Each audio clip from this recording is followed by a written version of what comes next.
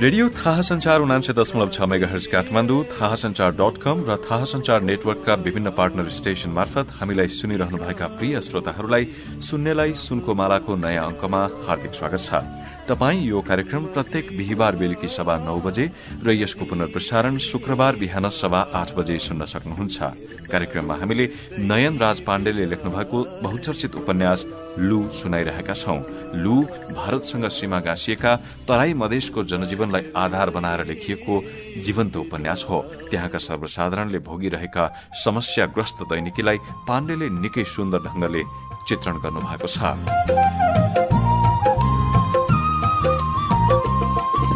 यो उपन्यासमा एउटा औधी रोचक पात्र छ, इलैया। उसको चञ्चले बाल्यकालबाट शुरू हुने यो उपन्यास विभिन्न कथा र पात्रहरूलाई जोड्दै छोड्दै इलैयाकै वरिपरि घुमिरहन्छ र यो उपन्यासको कथा वाचन शैली पनि उत्तिकै रोचक छ। इलैयाका साथीहरू रेडियोलाल, ब्रिजलाल र बजरंगीले इलैयाको कथा कहन्छन्। उटपट्याङ कामहरू मार्फत गाउँमा धाक जमाएर बसेको इलैया मुस्लिम किशोरी नुसरतसँग प्यारमा परेको कुरा ब्रिजलालले हामीलाई सुनाउँदै गर्दा अघिल्लो अंक टुंगिएको थियो। इलैया नुसरत प्रति आकर्षित भइहाले पनि प्रेम प्रस्ताव राख्ने हिम्मत भने जुटाउन सकेको छैन। के इलैयाले त्यो हिम्मत जुटाउन सक्ला? प्रस्तुत छ उपन्यास लूको तेस्रो अंक।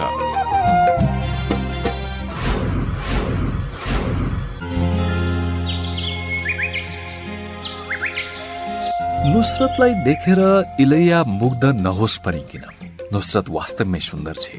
अल्लाहले फुर्सदै लिएर बनाए जस्ती, एकदम सफा र दूध जस्तो सेतो अनुहार, हेर्दै मेम जस्ती, राजा महाराजा वा नवाबकी छोरी जस्ती, निखर सेतो जयपुरी संगमरमर जस्तो शरीर होइन, त्यो मानव नौनीको थुप्रो हो। नरम, मुलायम र एकदम सफा, छोयो कि मैलिएला जस्तो, पग्लिएर पोखिएला जस्तो। यस्तो लाग्छ ऊ गाउँको मकै र ज्वारको रोटी खाएर होइन, कश्मीरको रातो र स्वादिलो स्याउ खाएर हुर्किएकी हो। उसको शरीरबाट एक किसिमको बास्ना पनि आइरहन्छ, अफगानी अत्तर जस्तो बास्ना। कम्मरसम्म सलल्ल तैरिएको कपाल, निखर कालो र उत्तिकै चम्किलो, कलफ लगाए जस्तो। ऊ हाँस्दा मिस्सी लगाए झैं चम्किला देखिन्छन् उसका दाँतका लहरहरू। हरियो पन्ना जस्ता छन् उसका आँखाहरू। अलिकति व्यग्रता, अलिकति मर्यादा मिसिएको, निर्दोष तर रसिलो हेराई। मानो उसका आँखामा टन्न भरिएको छ मदमस्त पार्ने खालको अंगुरको शरबत। ऊ थोरै बोल्छे तर उसका आँखाहरू कति बोल्छन् कति। अनि तीखो र टुमक्कको नाक, फाहा लगाए जस्ता राता राता गालाहरू, गाढा राता र रेसादार ओठ, मानो तिनै रेसाहरूको बाटो गरेर तप्प तप्प चुहिन्छ कदमको फूलबाट बनेको स्वादिलो मदिरा। नुसरतसित महँगा लुगा छैनन्, तर जे लगाए पनि ऊ स्वर्गकी परी जस्तै देखिन्छे। इलैयालाई त विश्वासै भइसकेको छ उसकी माई हृदय जस्तै नुसरत पनि परी नै हो, झुक्किएर पत्थर पूर्वमा आएकी परी। यस्ता उपमाहरू उसले हिन्दी सिनेमा र नौटंकीहरूबाट सिकेको हो। ऊ अचेल दुर्गा माताको मूर्तिको अनुहार निहाल्ने बहानामा बेला बखत म कहाँ आइरहन्छ, मूर्तिलाई धित नमरुन्जेल हेरिरहन्छ अनि भन्छ, पत्थर पूर्वा जस्तो हिलो र मैलोमा फुलेकी कमल हो नुसरत। यसपटक नुसरतलाई देख्ने बित्तिकै इलैयाको छातीभित्रबाट हृदय फुट निस्किएर मस्तिष्कमा गएर बस्यो र त्यहाँ कतै धमिलो धमिलो भएर दबिएका सम्झनाका कच्याकुचुक परेका पानाहरू क्रमैसित पल्टिँदै गए। नुसरतसित घाँसिएको प्रसङ्गहरू हावाको भुमरी जस्तै हुत्तिँदै आए। आँखा अगाडि स्मृतिको भागदौड मचिन थाल्यो। इलैयाले केटाकेटीदेखि नै देखेको हो नुसरतलाई, आसपास खेलेकै हो उसित, जिस्काएकै हो उसलाई, लामो कपाल पछाडिबाट तानिदिएर सताएकै हो नुसरतलाई। उति बेला पनि इलैयालाई नुसरतको कालो कपाललाई छुँदा आकाशको बादललाई छोए जस्तो लाग्थ्यो। मनभित्र कता कता काउकुती पनि लाग्थ्यो। तर त्यति बेलाको कुरै बेग्लै, त्यति बेलाको अनुभूति नै बेग्लै। उहिलेको र अहिलेको अनुभूतिको त तुलनै हुन सक्दैन। त्यति बेला नुसरतको सुन्दरताले उसको मनलाई अस्थिर पारेको थिएन, तर यति बेला नुसरतको सुन्दरताले उसको मनलाई थिर हुनै दिएको छैन, पटक्कै छैन। उति बेला फुच्ची नुसरत इलैयाले जे भने पनि मान्थे, डराउँथे इलैयासित। ऊ बकरिदको बेला नुसरतलाई हप्काउँदै भन्थ्यो, अबे नुसरत, आज त तेरो घरमा खसीको गोस्त पाकेको होला, खुवाउँदिनस् मलाई? नुसरत नाइ भन्दैन थिए। बाबुआमाका आँखा छलेर इलैयाको लागि एक कचौरा मासु खुसुक्क ल्याइदिन्थे। इलैया कसैले नदेख्ने गरी लुकेर खान्थ्यो हलाल गरेको मासु। एक दुई पटक मोहर्रम ताका त्यसरी नै नुसरतलाई धम्क्याएर सेवाई र खजुर पनि खाएको थियो इलैयाले। नुसरत इलैयासित डराए पनि ऊ र हड्डै बीच भने निकै मिल्ती थियो। त्यसैले उसकी माई हुँदा कतिपटक नुसरत उसको घरमा पनि आएकी थिए। उसकी माईको कपाल कोर्दिन्थे, लट्टा फकाइदिन्थे, सिनिक्तको नागवेली चुल्ठो पनि बनाइदिन्थे। उसकी माईले पनि नुसरतलाई खुब मन पराउँथे। घरमा मिठो मसिनो केही पाक्यो भने नुसरतलाई बोलाइहाल्थे। बालिका नुसरत उसकी माईको मिल्ने साथी जस्तै भइसकेकी थिए। उसको स्वर पनि माईको जस्तै मिठो र सुरिलो थियो। कहिलेकाहीँ उसकी माई र नुसरत मिलेर उखान वा गाउँखाने कथा जस्तो गीत गाएको इलैयाले पनि सुन्थ्यो। प्रश्नोत्तर भएको गीत, दुई अर्थी तर सुन्दर भावहरूले ओतप्रोत, जसमा साजन, पति र प्रकृति बीचको सम्बन्ध र आत्मीयता घोलिएको हुन्थ्यो। पहिले माई गाउँथे, लिपट लिपट के वाके सोई, छाती से छाती लगा के रोई, दाँत से दाँत बजे तो ताड़ा। लगत्तै नुसरतले गाएर सोध्थे, ऐ सखी साजन। माईले पनि तत्कालै गीतमै उत्तर दिन्थे, ना सखी जाडा। उनीहरू एकैपटक हाँस्थे र गीतको अर्को गेडा सँगसँगै गाउँथे। रात समय वह मेरे आवे, भोर भए वो घर उठी जावे, ये अजरत है सबका न्यारा, ऐ सखी साजन ना सखी तारा। इलैया मुग्ध भएर सुनिरहन्थ्यो। मन्त्रले बाँधिए जस्तै धेरै बेरसम्म लट्ठ पर्थ्यो। बेला बेला उसकी माई भन्थे, इलैया म नुसरत जस्तै राम्री केटीसित तेरो बिहे गरिदिन्छु। त्यसले तँलाई मैले भन्दा पनि बढी माया गर्छे अनि तैँले पनि मलाई भन्दा बढी त्यसलाई माया गर्छस्। तर इलैयालाई त्यसबेला माईले भन्दा बढी माया गर्ने कोही चाहिएकै थिएन। आफूले माईलाई भन्दा बढी माया गर्ने त्यस्तो कोही चाहिएको पनि थिएन उसलाई। माईको ठाउँ लिने कसैलाई उसले आफ्नो घरमा छिर्न दिने कुरै थिएन त्यसबेला। आफ्ना उमेरका धेरै केटाकेटीले भने जस्तै इलैयाले पनि भन्थ्यो, नाइ माई म बिहे गर्दिन। इलैयाले नुसरतसित घाँसिएका विगतका यी यावत कुराहरू सम्झियो। ती प्रसङ्ग उसले मलाई पनि सुनायो। तर त्यति बेला कहाँ यति राम्री थिए र नुसरत? इलैया कहाँ यसरी त्यति बेला नुसरतप्रति आकर्षित भएको थियो र? पहिले उसले त्यसरी ध्यान पनि त दिएको थिएन। गाउँको धुलो मैलोमा हुर्किएकी, यहाँको शीतलहर, लु, बाढी बर्सात भोगेकी, लामखुट्टे र उडोसको टोकाइ सहेकी, यहीँको रोग र भोगसित लड्दै भिड्दै गरेकी एउटा साधारण केटी त थिए नि नुसरत। उसले कुनै बेला नुसरत तरुणी हुन्छ र आफ्नी माई जस्तै बिछट्टै राम्री हुन्छ भन्ने कहिले पो चिताएको थियो र? यसअघि उसले नुसरतलाई यति बिघ्न उज्याली र यति बिघ्न सुन्दर कहिले देखेको पनि त थिएन। जीवनको बोझले उसलाई अझै गलाइसकेको थिएन। गरिबीसितको सङ्घर्षले उसलाई अझै पराजित गरिसकेको थिएन। त्यसैले पनि होला ऊ कति आकर्षक देखिएकी थिए, गाउँका अरू तरुणी भन्दा फरक, बिल्कुल फरक। कसरी यस्तो चमत्कार भयो? नुसरत कसरी यति बिघ्न राम्री भई? उसले कहिलेदेखि लगाउन थाले मेरो माईले लगाए जस्तै रातो कुमकुमको टीका? इलैयाले आफ्नो मनभित्र भकाभक जन्मिएका यी प्रश्नको जवाफ त पाएको छैन, तर उसले नुसरतलाई देखेको दिनदेखि नै बुझिसकेको छ उसलाई नुसरतसित प्यार भएको छ।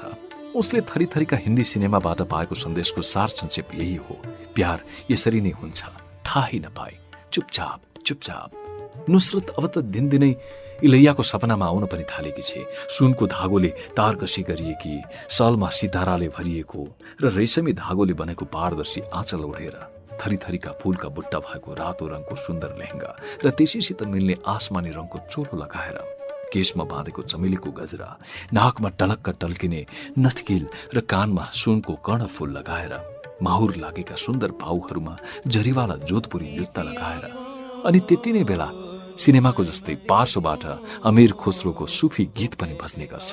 सखी पिया को जो मैं ना देखूं तो कैसे काटूं अंधेरी रतियां। सखी पिया को जो मैं न देखूं तो कैसे काटूं। इलैया बास्नादार केसर ढकमक्क फुलेको सुन्दर बगैँचामा बसेर परी जस्ती नुसरतको निधारमा टल्किरहेको रातो कुमकुम टीकालाई मुग्ध भएर हेरिरहेको छ। त्यही टीकाकै कारण नुसरतको अनुहार धपक्क बलेको छ। उसको अनुहारको उज्यालोले पूरै बगैँचा जगमगाइरहेको छ, मानौ उसको निधारमा कुमकुम टीका होइन, सिङ्गै सूर्य चम्किरहेको छ, निखर रातो सूर्य। बस यही सपना देख्छ इलैया। ऊ नुसरतलाई सपनामै माया गर्छ। सपनाबाट बिउजिसकेपछि पनि निकै बेरसम्म मक्ख परेर बसिरहन्छ। ढोका बाहिर बैजन्तीले कुई कुई गरेपछि मात्रै ऊ सपनाको धङधङीबाट मुक्त हुन्छ र रन्थनिँदै कोठाबाट निस्कन्छ। बैजन्तीलाई जोडले लत्तीले हिर्काउँछ र मुरमुरिँदै फतफताउँछ, साली कुतिया, सपना पनि राम्ररी हेर्न दिन्न। अब त उसलाई ज्वरै आउन थालिसकेको छ, शरीरमा होइन मनमा, कता कता हनहनी पोले जस्तो। अब उसलाई जति बेला पनि नुसरतलाई हेरौँ हेरौँ जस्तो लाग्न थालेको छ। नुसरतको एक झलक पाउँदा पनि उसका आँखा गुलाब कावेली फूलको अर्क हाले झैं शीतल हुन्छन्। मन पनि मलय पर्वतको हावाले छोए जस्तै शीतल हुन्छ। 3 महिना अघि रामाधारको मृत्युपछि उसको छोरो पछुवाले अब चिया दुकान सञ्चालनको अभिभारा बोकेको छ। 3 महिनापछि अस्तिदेखि मात्र उसले चिया दुकान खोल्न थालेको छ। इलैयालाई त कायदा भएको छ। अब ऊ बेलाको बेला जतिखेर पनि पछुवाको चिया दुकानमा बस्न थालेको छ, त्यो पनि चुलोको साइड नेर। उफ, यति डरलाग्दो गर्मी, यति भयानक लु, त्यसमाथि वारवारती बलिरहेको पत्थर कोइलाको चुलो, कति गर्मी हुन्छ होला। तर नुसरतको एक झलक पाउनको लागि अब इलैया जाडो गर्मी सब सहन तयार भइसकेको छ। पछुवाको चिया दुकानको चुलोको साइडबाट नुसरतको घरको आँगन देखिन्छ। आँगनमा नुसरतले घरधन्दा गरिरहेको देखिन्छ। उसले परेवालाई दाना छरेको देखिन्छ।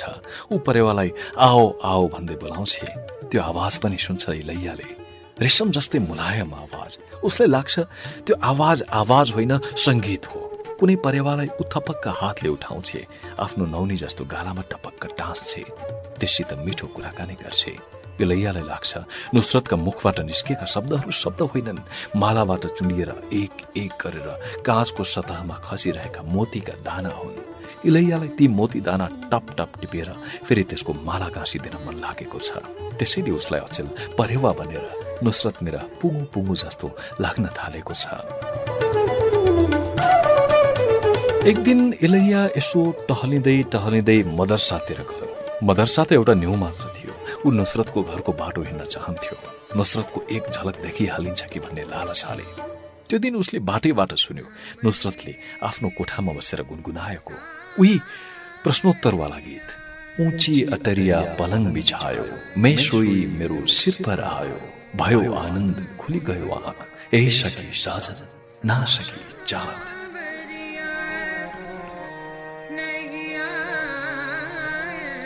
इलैयालाई लाग्यो नुसरतको कोठामा बसेर उसकी माया हृदयले यो गीत गाइरहेकी छे। ऊ भन्छ संसारमा योभन्दा सुन्दर, योभन्दा अर्को मिठो गीत अर्को कुनै हुनै सक्दैन। फुर्सद पाउने बित्तिकै इलैया नुसरतको भाइ सलिमको साइकल दुकानमा पनि पुग्न थालेको छ। त्यहाँ पुगेर ऊ बेमतलबका कुरा गर्छ। ऊ चाहन्छ सलिमले उसित घरायसी कुरा गरोस्, ती कुराहरूमा नुसरतको पनि चर्चा होस् र उसलाई नुसरतको हालचाल नियमित रूपमा थाहा भइराखोस्। ऊ आफ्नो प्रयासमा सफल पनि भइरहेको छ। यतिन्जेल उसले थाहा पाइसकेको छ नुसरतलाई के मन पर्छ, के मन पर्दैन। अनि उसले थाहा पाइसकेको छ नुसरत कतिखेर उठ्छे, कतिखेर सुत्छे, कतिखेर मदरसा जान्छे, कतिखेर परिवारलाई चारो छर्छे, रेडियोमा कुन कुन कार्यक्रम सुन्छे, कुन सुफी गीत उसलाई सबभन्दा बढी मन पर्छ। पछुवाको चिया दुकानमा बसी बसी इलैयाले आफ्नो मनभित्र नुसरतको दैनिकी जम्मै फेरिस्त तयार पारिसकेको छ। एक दुईपल्ट उसले मलाई पनि भन्यो, ए प्रिसलाल सुन यार, झाम्की क्या हो नुसरतको घरमा सोधे, जान्छु सबैको अगाडि नुसरतलाई आफ्नो मनको कुरा भनिदिन्छु अनि उसको हात समातेर गालामा चुम्मा पनि खाइदिन्छु र भन्छु, नुसरत म तँलाई प्यार गर्छु। मलाई कसले रोक्ने थिए, कसले छेक्ने? जसले रोक्यो भाँचिए त्यसका हात खुट्टा, झरे त्यसका बत्तीसी।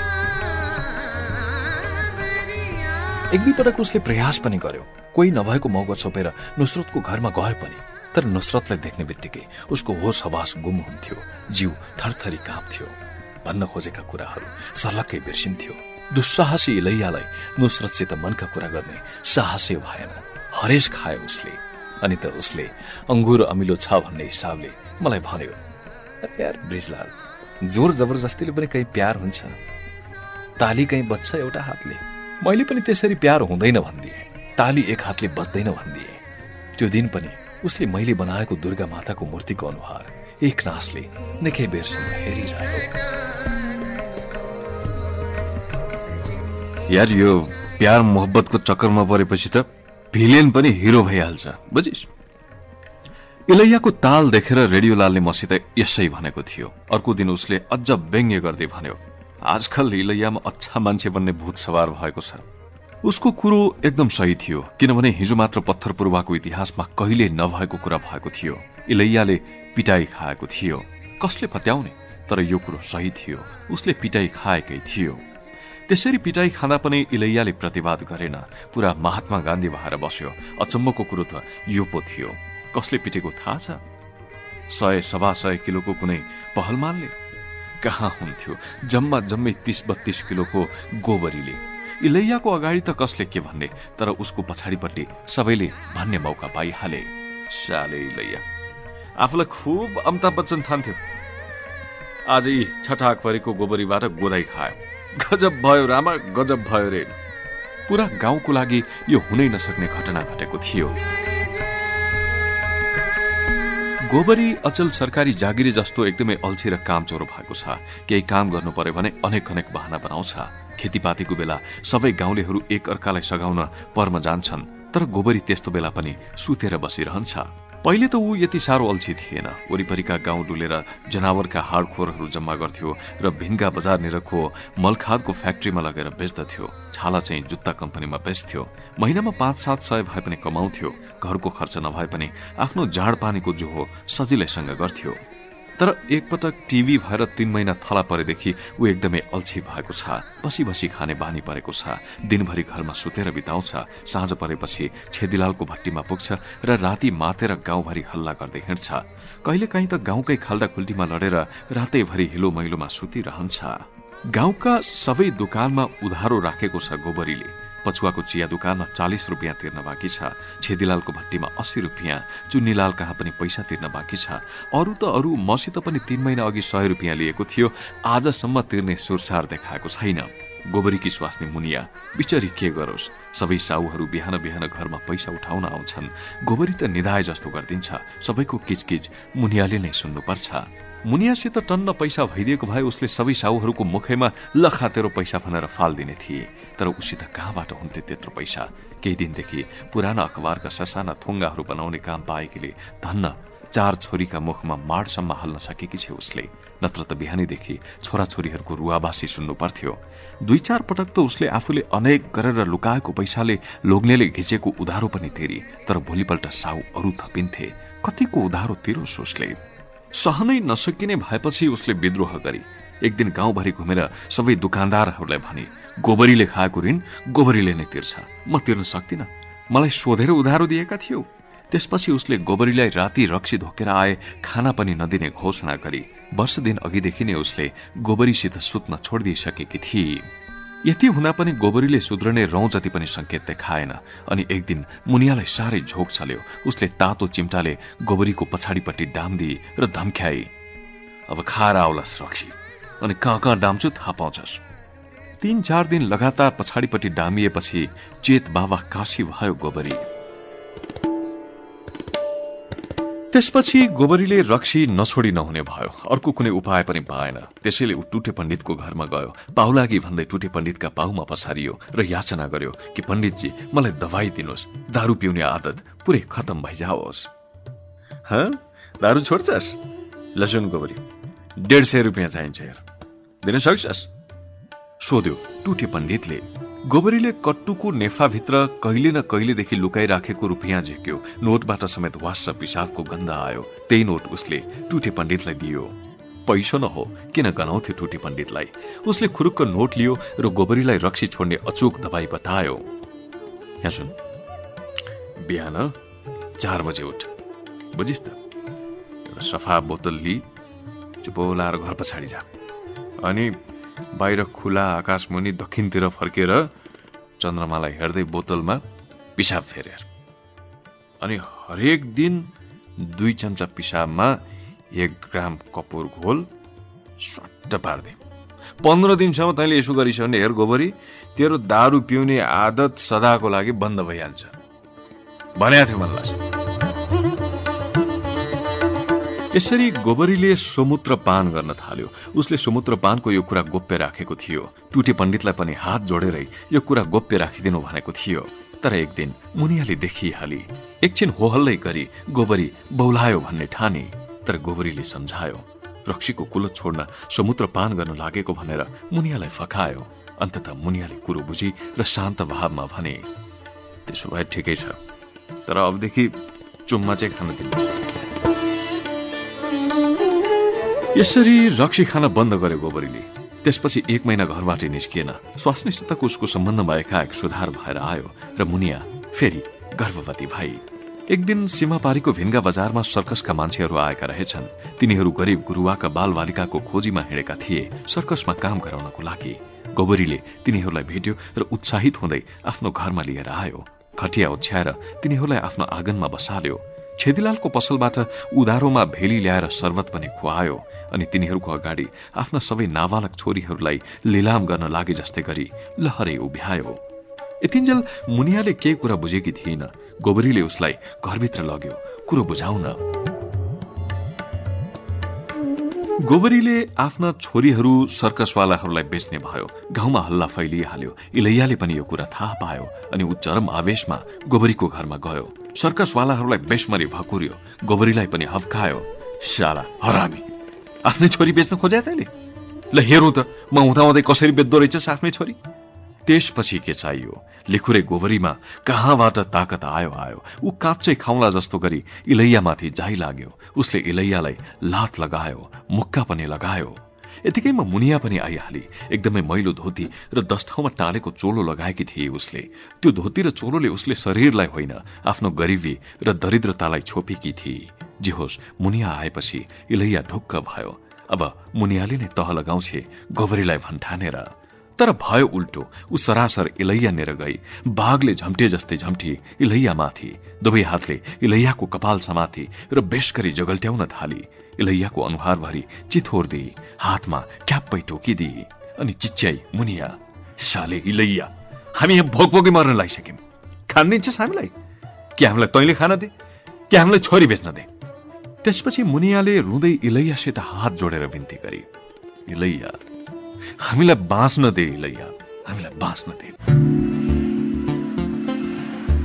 केही बोल्नै सकेन इलैया, लाचार भयो। अनि त उसले हेरेको हेरे 20,000 मा सर्कसवालाहरूलाई गोबरीहरूले आफ्नी कान्छी छोरी बेचे। रुवाबासी गरिरहेकी त्यो बच्चीलाई सारा गाउँको अगाडिबाट सर्कसवालाहरूले जनावरलाई जस्तै लतार्दै लगे।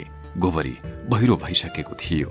उसले छोरीको आर्तनाद सुन्दै सुनेन, बरु छाप्रोतिर फर्किएर टुसुक्क भुइँमा बस्यो। सर्कसवालाहरूले फालेको आधा सल्किएको बिडीको ठुटो भुइँबाट टिप्यो, तान्यो, बुङ्ग धुवाँ उडायो र लगातार खोक्न थाल्यो। खोक्दा खोक्दा उसको ओठको कापबाट रगतको मसिनो धारा तरर बग्यो। उसले वास्ता गरेन। बाहुलाले रगत पुछ्यो र पैसा गन्न थाल्यो। गोबरीहरूले पैसा गरिरहँदा त्यो बच्चीले कहालिएर रुँदै आफ्ना बाउआमातिर फर्की फर्की हेरिरहेकी थिए। इलैयातिर पनि हेरिरहेकी थिए, याचनामय मुद्रामा। तर इलैया केही गर्न सक्ने स्थितिमै थिएन। ऊ त यतिखेर आफै पनि असहाय जस्तो भएको थियो।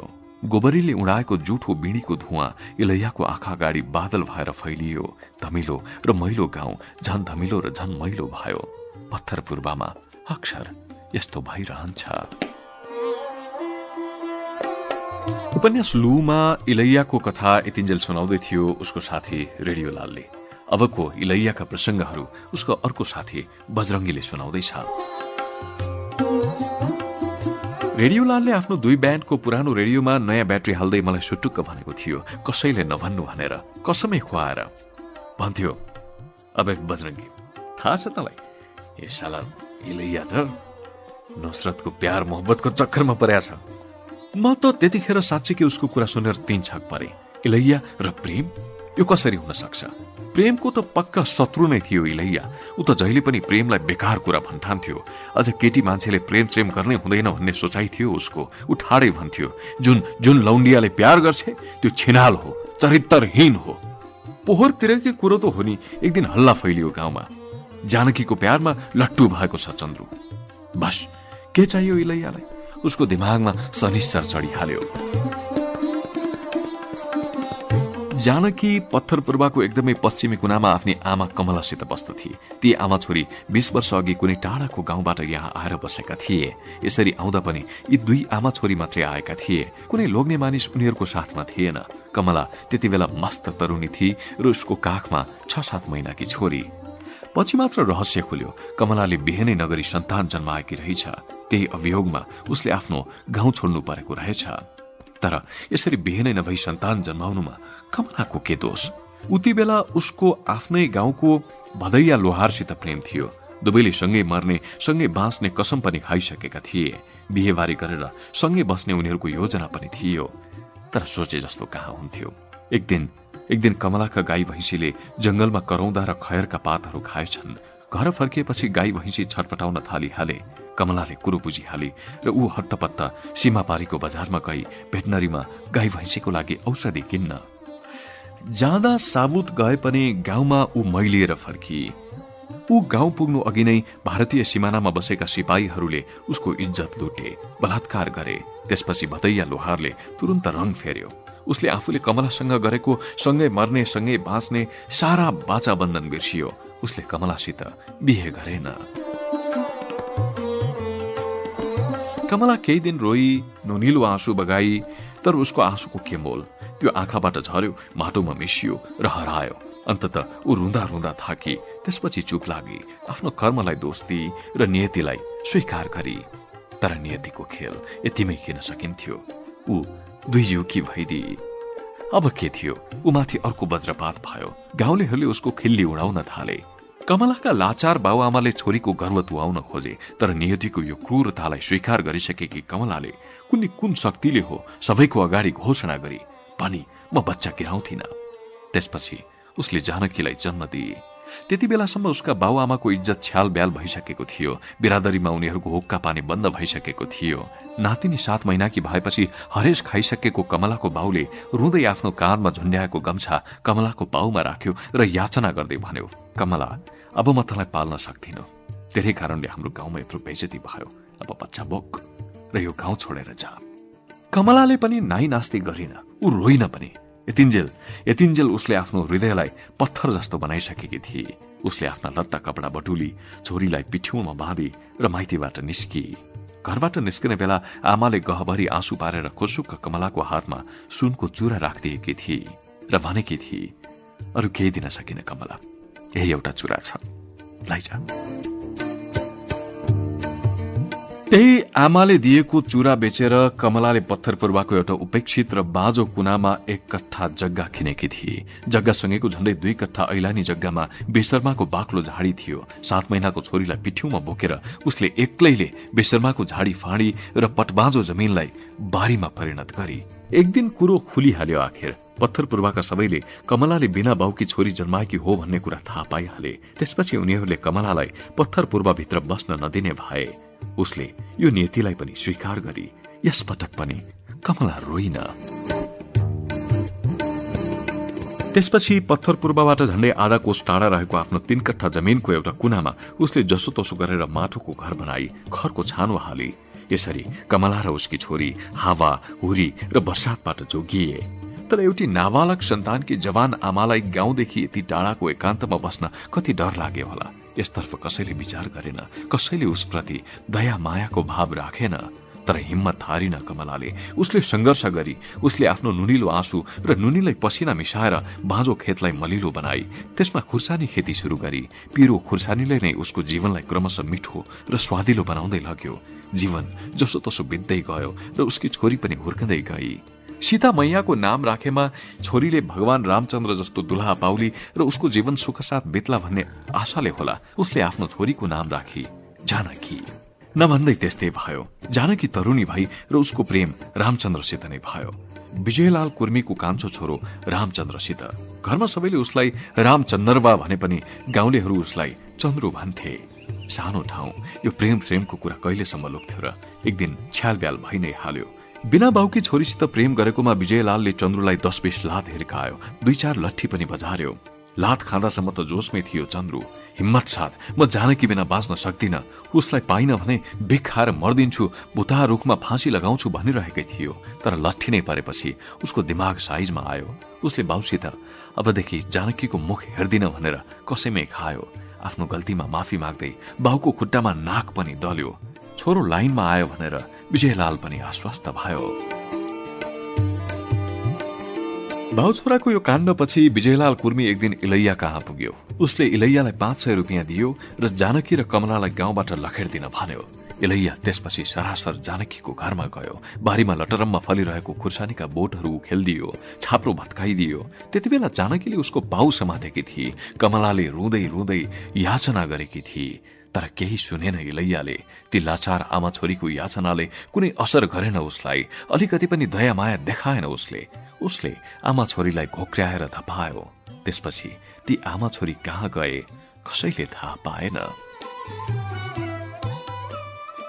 एक रातको कुरा हो। जानकीहरूले गाउँबाट लखेटेको 3 दिनपछि चन्द्रू इलैया कहाँ पुग्यो। उसले उडेको कुरा गर्न थाल्यो। इलैया भैया, मैले जानकीलाई बिर्सिन सकिनँ। इलैया भैया, म त जता हेर्छु उसैलाई मात्र देख्छु। इलैया भैया, बादलमा पनि देख्छु, कुवाको पानीमा पनि उसैको छाया देख्छु, घरको भित्तामा, छतमा, जता हेर्यो उतै जानकीलाई देख्छु। फूल पात हावामा पनि उही। ओह, त्यहाँ बाहिर ढोका बाहिर पनि हेर्नु त, जानकी नै उभिरहेकी छे।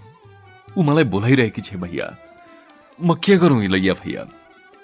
चन्द्रुको कुरा सुनेर रिस उठ्यो इलैयालाई। उसले उडायो चन्द्रुलाई। अबे चन्द्रु साले, यो पिरे मुरे भन्ने कुरा छ नि, सब वाहियात कुरा हो, बुझिराख। छोड यो मजनुगिरी र आफ्नो दिमागलाई दुरुस्त गर केटा।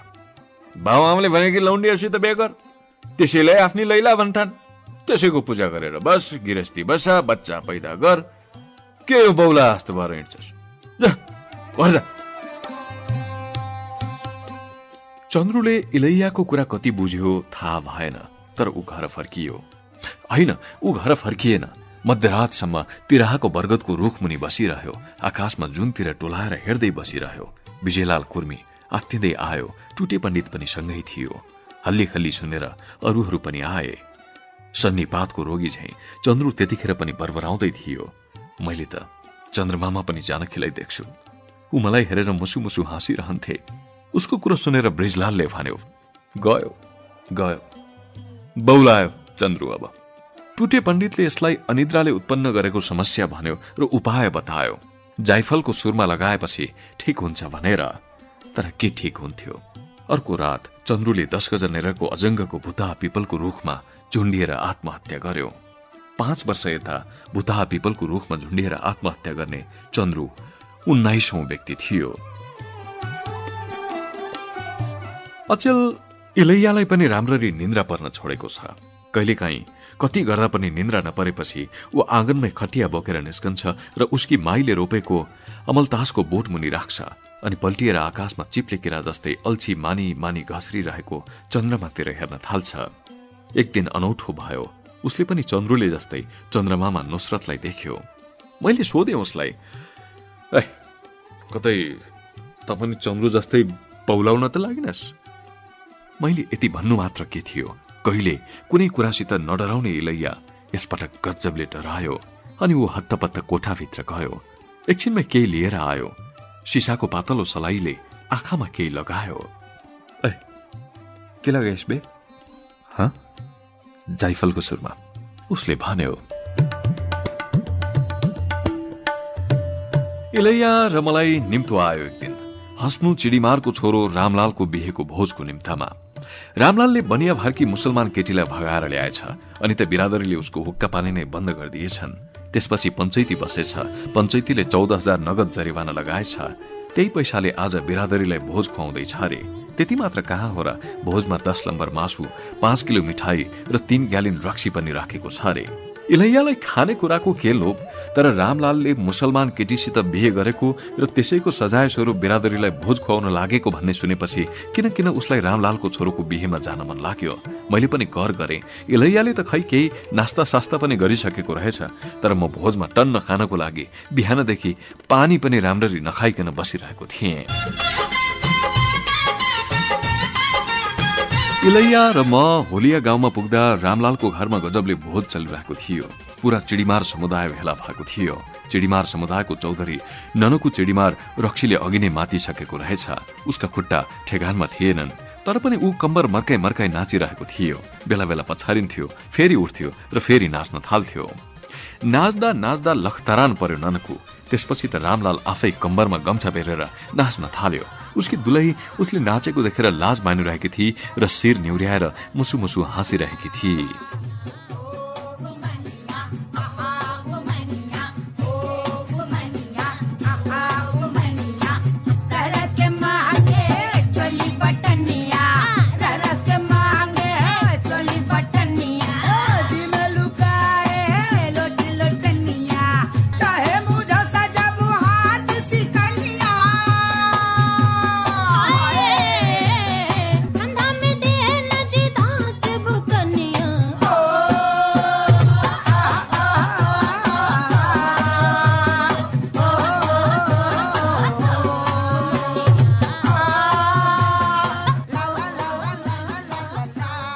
हाँसकानबाट फुर्सद पाएपछि इलैयाले रामलाललाई जिस्क्यायो। अबे साले रामलाल बा, अब त त पनि आधा मुसलमान भइस, बुझिस के? रामलालले पनि हाँसेरै जवाफ दियो, हो भैया, अब त मोहर्रममा म पनि ताजिया राख्छु, आफ्नै हातले रातभरि नगाडा बजाउँछु, आफै ताजिया बोक्छु भैया। अब त म पनि छाती पिटी पिटी या हसन या हुसैनको नारा लगाउँछु र कर्बलामा गएर ताजिया पनि चलाउँछु। यति सुनेपछि किन इलैयालाई पनि सन्तोष भयो, मानौ रामलालले आफ्नो होइन इलैयाको मनको कुरा गर्यो। त्यसपछि रामलालले सबैको अगाडि फुर्ती लगाउँदै भन्यो, अरे कुरा गर्छौ तिमीहरू, सलमालाई प्रेमजालमा पार्न मैले त कति महिनासम्म कालो धतुरलाई केसर र गोरोचनमा पिसेर त्यसको टिका पनि लगाएँ। यो टिका यस्तो कमालको छ कि अप्सरा पनि प्रेमजालमा फसिहाल्छे।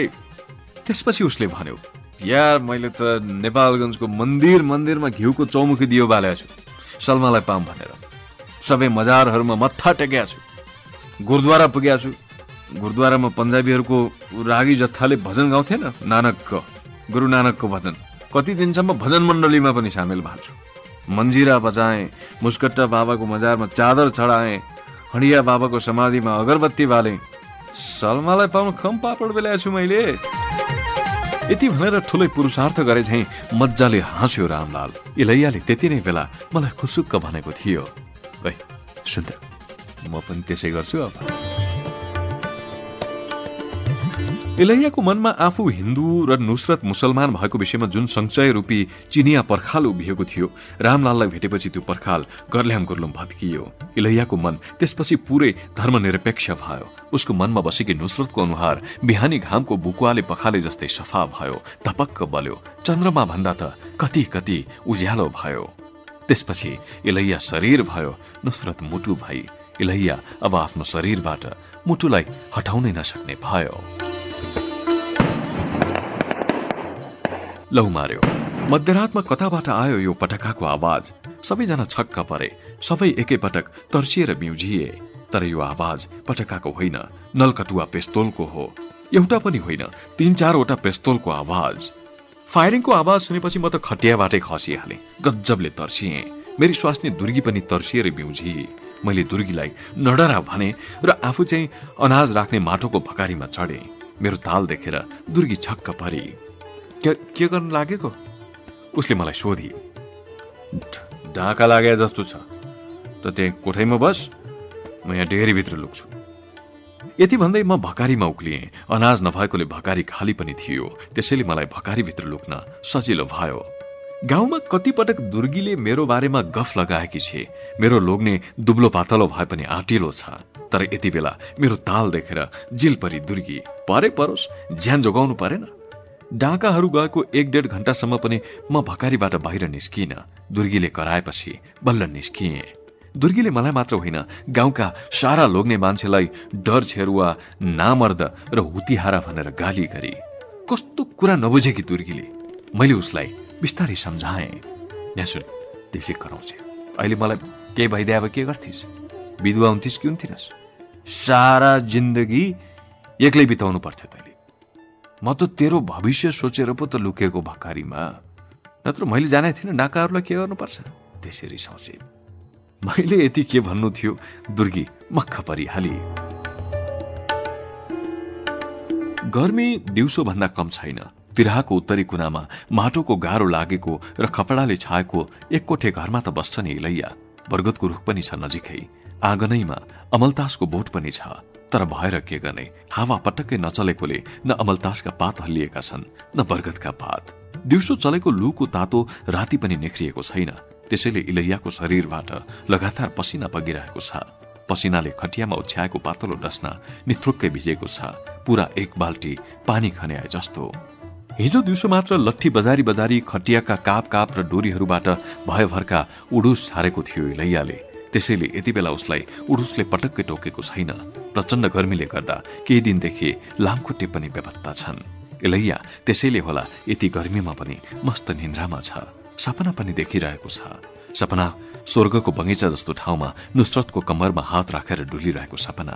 बगैँचामा थरीथरीका फूल फुलेका छन्। ती फूल र तिनका पातमा भर्खर उदाउन लागेको सूर्यको सुनौलो प्रकाश पोतिएको छ।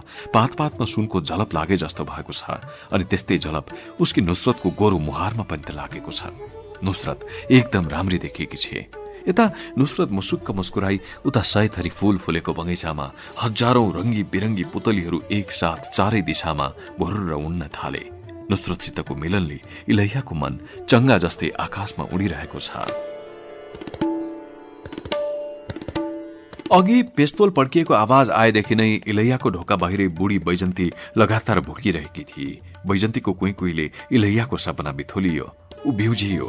साली कुतिया, यसलाई सधैँ मेरो ढोकैमा उभिएर कराउनु पर्छ। ऊ जुरुक्क उठ्यो, मुरमुरिँदै ढोका खोल्यो र बाहिर निस्केर बैजन्तीलाई जोडले लात हिर्कायो। बैजन्ती कुई कुई गर्दै त्यहाँबाट भागी। तर अलिक अगाडि पुगेर फेरि फर्केर इलैयातिर टिटलाग्दो पाराले हेरी र पुच्छर पनि हल्लाई। चुप पोखिए जस्तो अँध्यारो थियो। इलैयाले देखेन। त्यतिखेर इलैयाले बैजन्तीलाई 8-10 वर्ष अघि यो पत्थर पूर्वमा ल्याएर गलामा बाँधेको पट्टी र सिक्री सहित छोडिदिने फुलटेक्राका बाबु साहेबलाई पनि माँ बहिनको गाली गर्यो। ती बाबु साहेबकी बैजन्ती नामकी माइली स्वास्नी आफ्नै घरको नोकरसित पहिलो गएकी थिए। त्यही रिसले उनले यो कुकुर्नीको नाम बैजन्ती राखेका थिए। इलैयालाई रिस त बाबु साहेबसित मात्र होइन, आफैसँग पनि उठेको छ।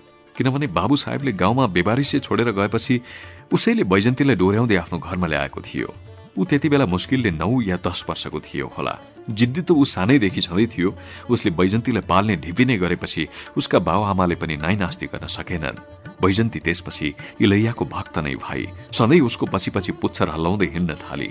उसित हिँडेपछि गाउँका फोहोरी भुस्या कुकुरबाट पनि सुरक्षित हुन्थे। इलैयाले निकै माया पनि गर्थ्यो बैजन्तीलाई। एक दिन होलीको दिन थियो। इलैया पनि होली खेलेर आएको थियो। उसको अनुहारैभरि थरीथरीका रंग पोतिएका थिए। बैजनीले चिनिन उसलाई। इलैया घरभित्र पस्न लाग्दा अरू नै कोही भन्ठानेर क्याप्प टोक्दिए। इलैयाको खुट्टामा ठुलै घाउ भयो। जोरै आयो उसलाई। त्यो दिनदेखि ऊ बैजन्तीको दुश्मन भयो। लात लगाएर घरबाट निकालिदियो बैजन्तीलाई। वर्षौं भइसक्यो यो घटना भएको, तर इलैयाको रिस अझै मरेको छैन। उसले अहिले पनि बैजन्तीलाई देखिसहँदैन। देख्यो कि लात लगाइहाल्छ। तर जति लात खाए पनि इलैयाको पछि लाग्न र उसलाई देखेर पुच्छर हल्लाउन छोड्दिन बैजन्ती। बैजन्तीलाई त्यहाँबाट धपाएपछि इलैया फेरि फर्केर कोठातिर लाग्यो। उसले ढोका लगाउन लागेको मात्र के थियो, रुहावासी सुनिहाल्यो। उसको नाकसम्म वास्स तिखर गन्ध पनि पस्यो, बारुदको जस्तो गन्ध। त्यसपछि उसले गाउँमा आज पनि डाकाहरू आएछन् भन्ने बुझिहाल्यो। इलैया कसको घरमा डाका लाग्यो भनेर पनि बुझ्न गएन। मानौ यो उसको सरोकारको कुरै होइन। उसले ढोका लगायो। पातलो तौलियाले जिउभरिको पसिना पुछ्यो। खटियामा पल्टियो र फेरि निधाउने प्रयासमा लाग्यो। एकैछिनमा बाक्लो बादल जस्तो निन्द्राले छोपिहाल्यो उसलाई। ऊ भुसुक्कै निधायो। त्यो दिन पेस्तोल पड्किएको र गाउँमा डाका लागेको कुरा इलैयाले पछि मात्र यावत रूपमा बुझ्यो। अघोर पश्चाताप भयो उसलाई। अनि त आफ्नै हत्केलामा थु गरेर थुक्दै आफ्नै पुरपुरमा हिर्काउन थाल्यो। आफैलाई धिक्कार्न थाल्यो। म, ब्रिजलाल र रेडियोलाल उसको ताल देखेर जिल्ल पर्यौं।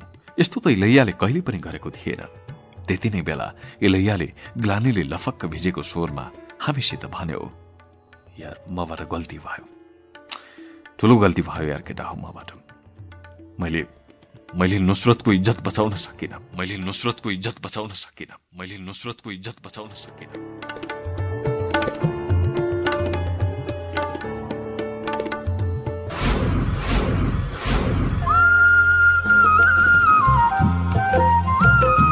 उपन्यास लूको तेस्रो अंक यही सकिन्छ।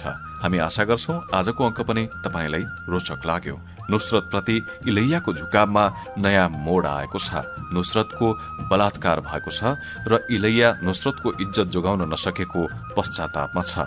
के यो दुखद घटनापछि पनि नुसरत प्रति इलैयाको प्रेम कायमै रहला? त्यो जान्नको लागि अर्को अंकको प्रतीक्षा गर्नुहोला। हवस् त, आजको अंक यति नै। उपन्यास लू र यस कार्यक्रमबारे यहाँको धारणा पठाउन चाहनुहुन्छ भने तपाईलाई हार्दिक स्वागत छ।